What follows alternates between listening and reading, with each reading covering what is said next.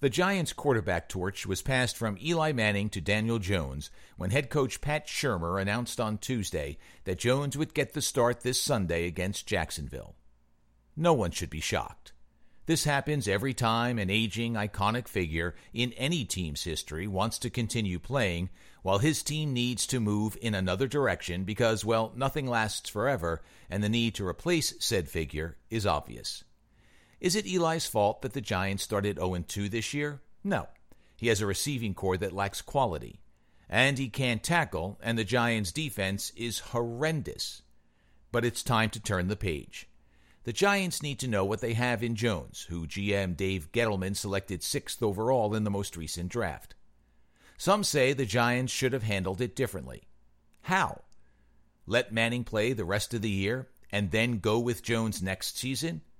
A wasted year of development for Jones makes no sense. Yes, Manning is an all-time Giant, but the Giants are 38-60 in his last 6 seasons at quarterback, plus the first 2 games this year.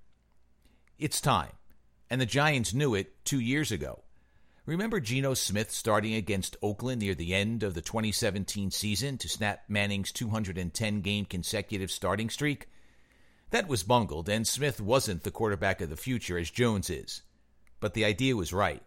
It was, and is, time.